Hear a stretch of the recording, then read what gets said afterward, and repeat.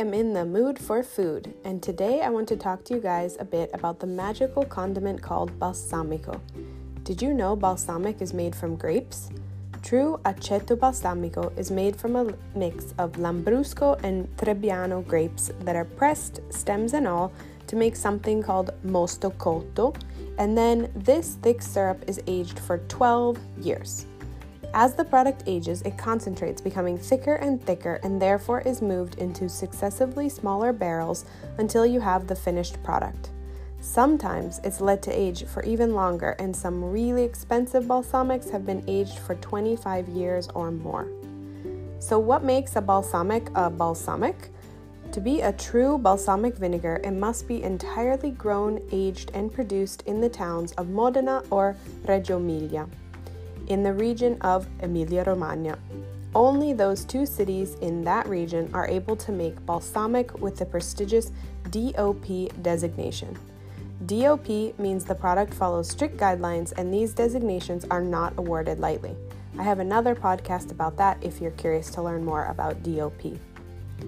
At this point, you might be wondering if all balsamic is created in this way in this specific region, and the answer is a resounding no.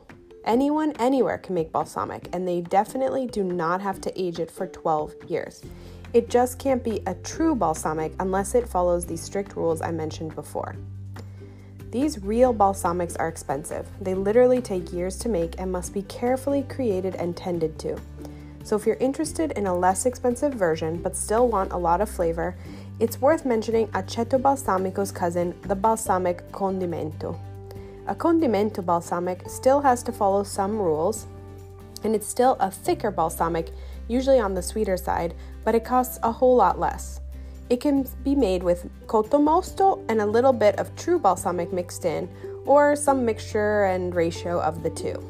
It's not aged nearly as long, and therefore it is much more reasonably priced and easy to use every day. Lastly, I will leave you with a fun little fact. Did you know balsamico comes from the word balsamo, which is sort of healing cream?